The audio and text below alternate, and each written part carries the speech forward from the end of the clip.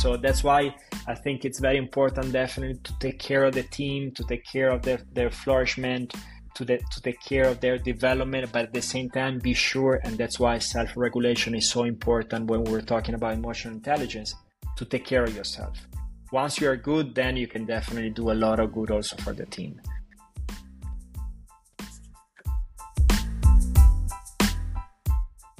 I think it's best if we can just jump in. Are you ready? I am. Perfect, thank you. So, hello and welcome back to One Step Ahead. Today I have the great opportunity and really an honor to talk to Professor Andrea Longaretti, because I have received so much great feedback from various students who visited Professor Longaretti's masterclass on positive psychology and leadership. And they came to me individually and said, Alexandra, you have to talk to this professor. You should share this knowledge. This is so, so helpful. And lucky me, here I am. I have the great opportunity to interview Professor Longaretti. And yes, hello and welcome. Would you like to introduce yourself first? Absolutely. Thank you very much, Alexandra, for the invitation. I'm very happy to be here. I'm very glad that you invited me, first of all, and that you keep organizing these activities and podcasts on such interesting topics, such as, the magic word of positive psychology, well-being, and of course, leadership. And I'm in Dublin because I'm basically meeting with all the European offices that we have at IE. I just came back from a visit to LinkedIn, where we had an interesting conversation and presentation on trends, skills, and everything that is going on, and this big change in the workforce that we're seeing. We just met with alumni working at LinkedIn, with former staff working at LinkedIn. So it's a very strong IE community here in Dublin. Thank you very much. I'm also very curious because I know that you have recently talked with the team from LinkedIn about what kind of skill set is going to be needed today and also in a few years. I would love to jump in and ask you, what is positive psychology? What can I understand under positive psychology? If we want the formal definition, I would say, or let's say a scientific study of the strengths that enables individuals to flourish, to live a fulfilled life. In an informal way, I would say that, positive psychology can be translated into everything good that we want in our life. To me, the core of positive psychology is basically saying that we need to force ourselves and our brain to make the shift from only looking at the negative aspects of our reality, the reality we live in, our emotions, so on, towards also the many positive aspects, things, experiences that happen every single day, and that unfortunately we don't detect because of many reasons, and one of them is definitely the setting of our brain. But the good thing is that we have the opportunity to change the setting. Of course, it requires time and effort, but if we really want to change this view, it's possible, and more importantly, it works. Thank you very much, and I love that you emphasize that you do have a choice. You can control and train your thoughts. May I ask you, why do we tend to focus on the negative? I mean, if we can really decide what to think and therefore how to feel, why do we human beings tend to focus on the negative, even though there seems to be so much positive outside? That's because of our past. It's not something that we decided was a given for us. And it was a setting of the brain that 2,000 years ago, 1,000 years ago, used to work perfectly. Because in the end, we had to have something natural within us that allow us to defend from dangers, the constant danger that we had every single day. The problem with this setting is that we are basically bringing the same setting of the brain today. But the reality that we live today is way much more complex than before. Not only in terms of, danger and so on, but for example, in terms of the fight for our attention. Our attention is basically, on the spot there, and we have a lot of technology, mainly technology, coming in and try to steal our attention, right? And the thing is that, many times our attention goes again towards the negative aspect, towards the danger. It's something that On one side, it attracts our brain, and on the other side also it has much more effect on our brain. So that's why this combination can be dangerous. I always say, to me, the negative emotions are like a shout. And so when something negative happens, the brain goes there 100%, full attention, while the positive emotions are like whispers. They happen, but most of the time we don't recognize that. And basically working on your, let's say, positive psychology side is trying to make the shift that I was mentioning before and being much more aware of these whispers. The more we do that, the more we do, these exercises to detect this kind of whispers, the more we'll be able to automatically detect them. So again, it's like going to the gym and train and train and train. In this case, we need to train our brain, and it takes time, but it's possible. Thank you very much. And I'm really concerned because PwC has recently published their New Year survey on stress levels, especially focusing on young adults. And they can see that the stress levels are increasing every year for 10%. And the reasons are various. For example, worries about the financial stability, work-life balance, and financial crisis, and so many aspects in life that seem to be negative and really making us feel bad. And this is also an increasing trend. That's why I want to ask you, how can we train ourselves to be more positive? How can we make a better change in our mindset and therefore make sure that we feel better and are less stressed? It's a very good question, and what this report says is absolutely true. And there are also reports coming out every single year from Gallup and so on, basically saying that the level of stress, for example, at the workforce, is growing nowadays. And we the latest data that we have from 2022, and in a few months we're going to have the data from 2023, but we're at the highest level of stress at the workforce in general. So the trend is there, and it's absolutely confirmed. To reply to your question, I believe that definitely there are a lot of very practical exercise, but like from a positive psychology standpoint, I would say that we simply have to look at the PERMA framework. That is the core of positive psychology. PERMA framework is basically the framework through which we explain what positive psychology and how to increase our level of well-being and happiness. P stands for positive emotions. E stands for engagement. R stands for relationship, positive relationships. M stands for meaning, and then the A for accomplishments. Well, these are I would say, the elements we can leverage on to actually increase in every single day our level of well-being. In terms of emotion, we already said that. I mean, we definitely have positive, negative emotion every single day, right? But imagine before going to bed, you start kind of training your brain and write down 3 positive things that happen in your day. At the beginning, maybe it's weird or even hard sometimes to find positive things, but that's a good way for you to get used to this kind of activity, this kind of focus. The importance of a positive relationship, the importance of embracing the community, the people around you. And also, for example, the engagement. Engagement means to find ourselves in those situations of flow, right? Where we basically are there, we're doing an activity that requires some sort of challenge, and we don't even realize the time is passing, right? So these are very theoretical, but at the same time, to me, very practical solutions to actually, on one side, increase our well-being, and on the other side, decrease the level of stress, right? The thing is that we need to train ourselves to find and detect what these situations are. Journaling is definitely another very practical activity that you can do in order to lower your level of stress, analyzing what happened during your day, for example.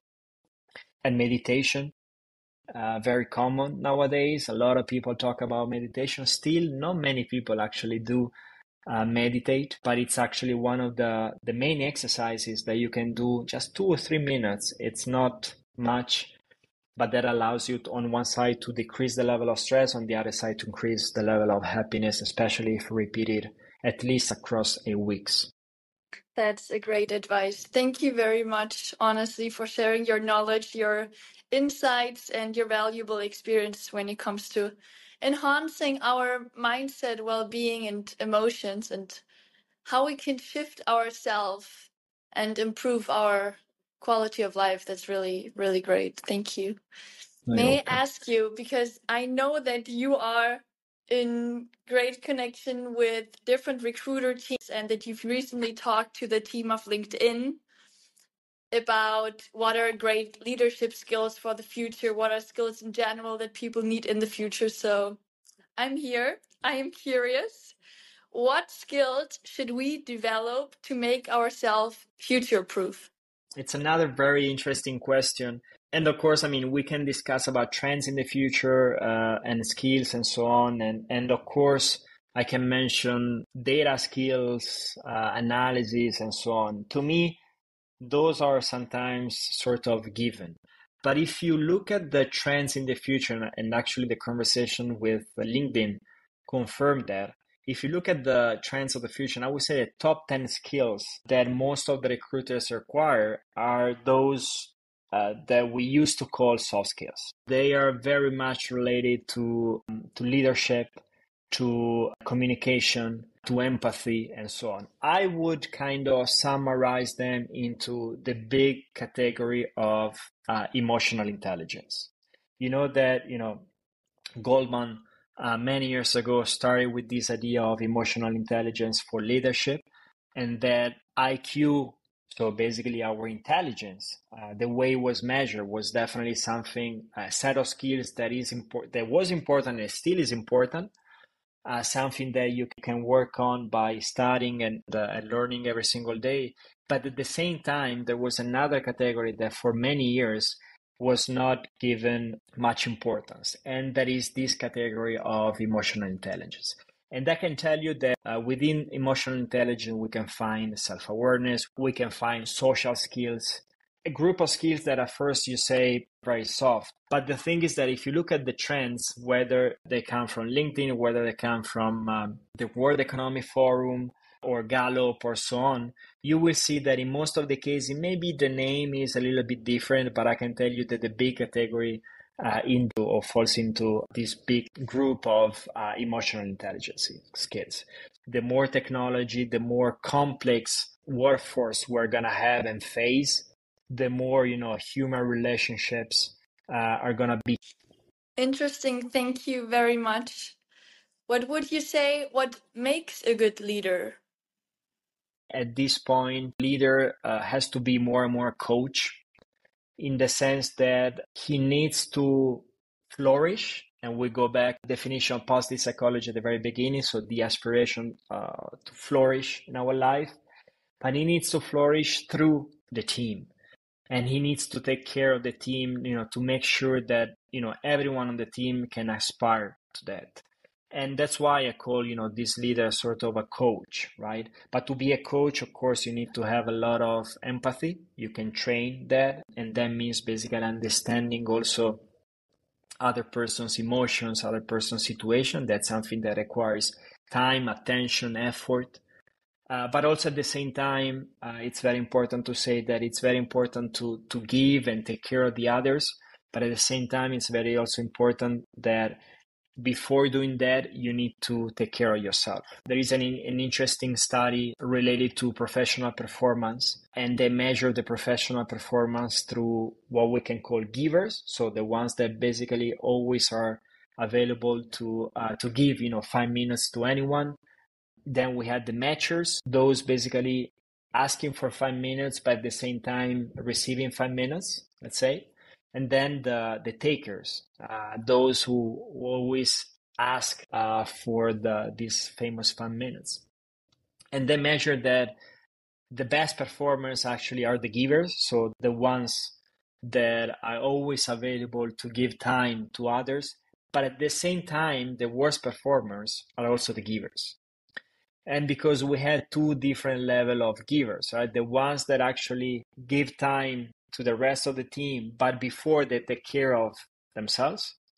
But if you don't do that, most likely you're gonna fall into the worst performance, right? So that's why I think it's very important, definitely, to take care of the team, to take care of their flourishment, to take care of their development, but at the same time, be sure, and that's why self-regulation is so important when we're talking about emotional intelligence, to take care of yourself. Once you are good, then you can definitely do a lot of good also for the team. Thank you very much. This was really, really insightful. And I've already learned so much from you.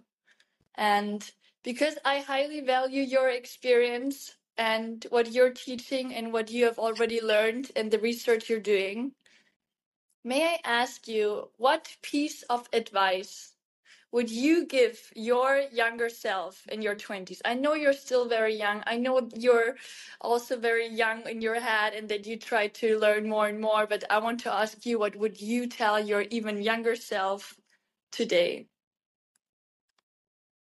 What I learned in my experience is to be kind on one side, and try to do a lot of the majority of the things with a smile. It's not easy, but in the end, it's kind of the core of what we teach and try to learn in positive psychology.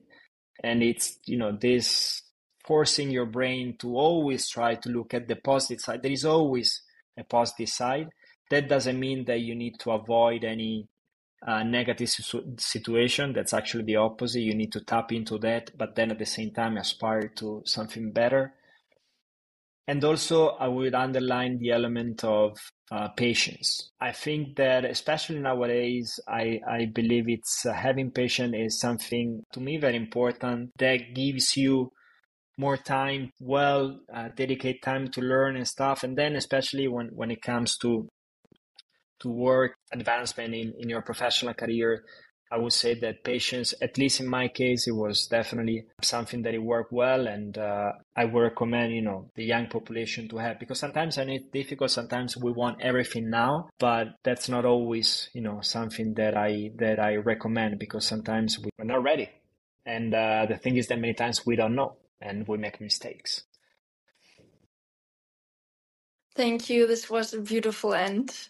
Really, I highly appreciate all of your knowledge, your insights, your very valuable advice. To be honest, what you've just said, it reminded me of our last conversation when we said, listen to understand and not to respond. And I highly value this when it comes to you, that I feel like you really want to understand things. You try to explain things and you're sharing your knowledge. And this is the highest service when you ask me. So thank you very much for your time, dedication, for your effort, and for sharing your learnings with me and my audience. I highly appreciate it. Thank you. No, thank you very much, Alexandra. Thank you very much for your dedication to this podcast. It's really interesting, and you put a lot of effort. I know that, and it's very professional. I like also this kind of conversation. I will definitely follow it more and more. But thank you for the invite, and of course happy to share anything that I know and that I try to practice every day with you.